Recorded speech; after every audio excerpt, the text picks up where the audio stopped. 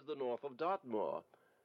From hour to hour yesterday, I expected to hear that he had been found, and that his abductor was the murderer of John Straker. When, however, another morning had come, and I found that beyond the arrest of young Fitzroy Simpson, nothing had been done, I felt that it was time for me to take action. Yet, in some ways, I feel that yesterday has not been wasted. You have formed a theory, then? At least I have got a grip of the essential facts of the case. I shall enumerate them to you, for nothing clears up a case so much as stating it to another person, and I can hardly expect your cooperation if I do not show you the position from which we start.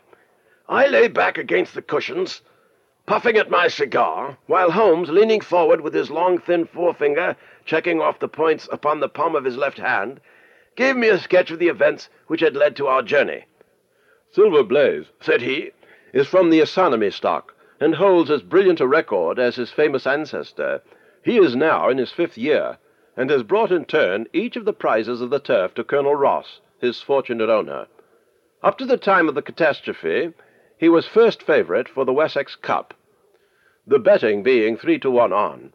He has always, however, been a prime favourite with the racing public, and has never yet disappointed them, so that even at those odds enormous sums of money have been laid upon him.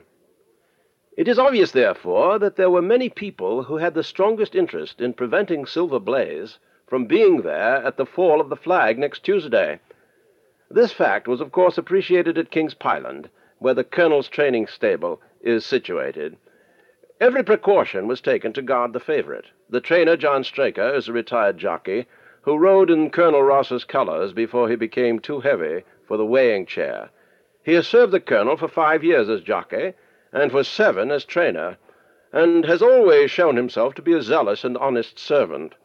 Under him there were 3 lads, for the establishment was a small one, containing only 4 horses in all.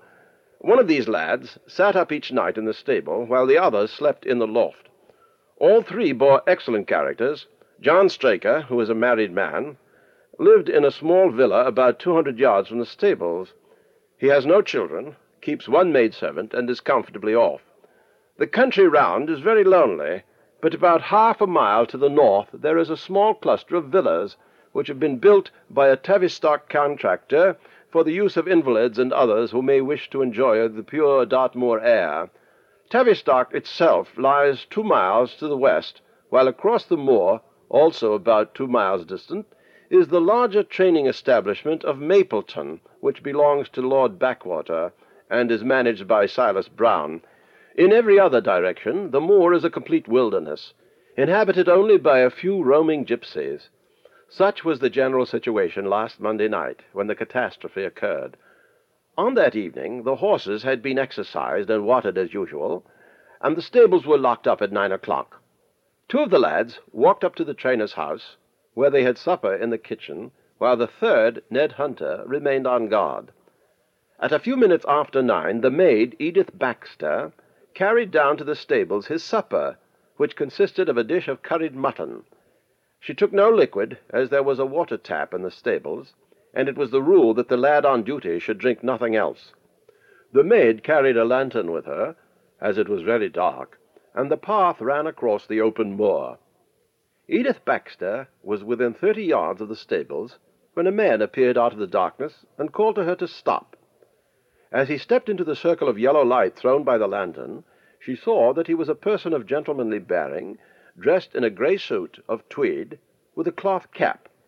He wore gaiters, and carried a heavy stick with a knob to it. She was most impressed, however, by the extreme pallor of his face, and by the nervousness of his manner. His age, she thought, would be rather over 30 than under it. "Can you tell me where I am?" he asked. "I had almost made up my mind to sleep on the moor when I saw the light of your lantern." "You are close to the King's Pyland training stables," she said. "Oh, indeed, what a stroke of luck!" he cried. "I understand that a stable boy sleeps there alone every night. Perhaps that is his supper which you are carrying to him. Now, I am sure that you would not be too proud to earn the price of a new dress, would you?" He took a piece of white paper, folded up, out of his waistcoat pocket. "See that the boy has this tonight, and you shall have the prettiest frock that money can buy." She was frightened by the